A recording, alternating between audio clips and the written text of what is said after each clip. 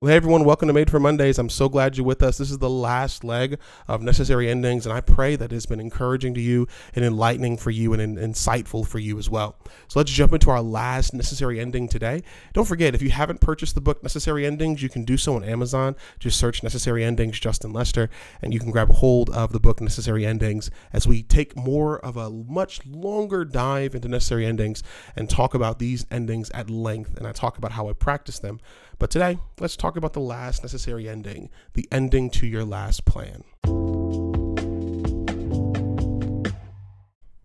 Necessary ending, the last part, the ending to your last plan.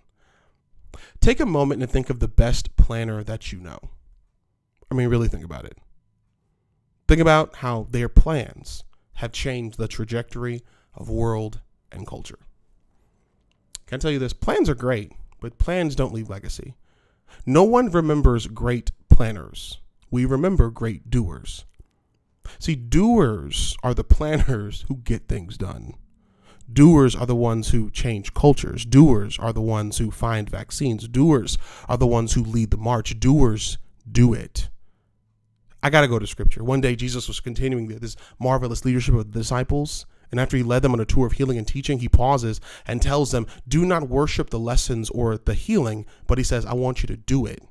Matthew 9, verse 35-38 says this: Jesus went to all the towns and villages, teaching in their synagogues, proclaiming the good news of the kingdom, healing every disease and sickness. And when he saw the crowds, he had compassion on them because they were harassed and helpless, like sheep without a shepherd.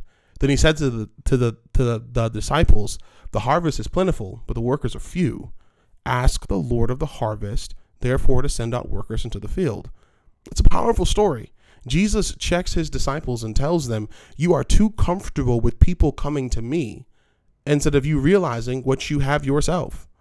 You, Jesus says, I've given you authority to heal and change, but they were waiting for Jesus to do all the hard work. And for Jesus and his disciples, he's saying there's a harvest of souls and people they were missing out on by not capitalizing on the opportunity to do the hard work. There's too much of an untapped opportunity left alone because of laziness in our world. People who need to hear our thoughts and people who need to hear your insight and understand the bold colors you paint the world with. So as Jesus challenged his disciples, I want to challenge you. That it is not that there are no opportunities and not that there aren't enough people. There just aren't enough workers to do the work. Simply put, the disciples were more caught up in planning how to save instead of actually doing the saving.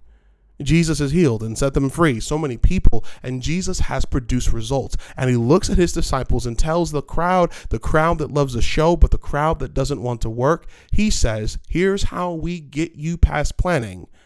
Let me teach you how to pray. Because it's prayer. It's going to give us the harvest. The Lord says the harvest is there for the doers. So where are you? Are you in the crowd that's amazed by how good God is? Or are you willing to activate your ability to complete the work that God's calling you to complete? The Lord says the harvest is there for the doers. Those who seek the harvest, those who seize the harvest, those who love harvest, those who want something in the harvest. Doing connects you back to your gift because your gift connects you back to God. What are you doing?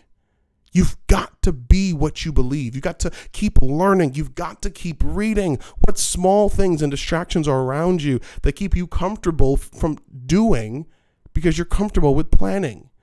When you live a meaningful life and have meaning-making experiences, you change the way you budget. When you're doing and not just planning, you change your circle of friends. When you are doing and not just planning, you change the opportunities that come up because you are living to create experiences. Make today a necessary ending in your life today. See the best days that are yet to come. Put in the work for the you that God created. So let me ask you this. What is the last thing that you've been told to do and complete?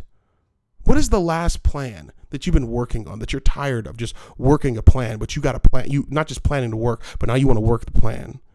What's keeping you from completing it? What are the barriers to your success? And what experiences are you going to create? Let today be the last day you plan. Let today be the day you start doing.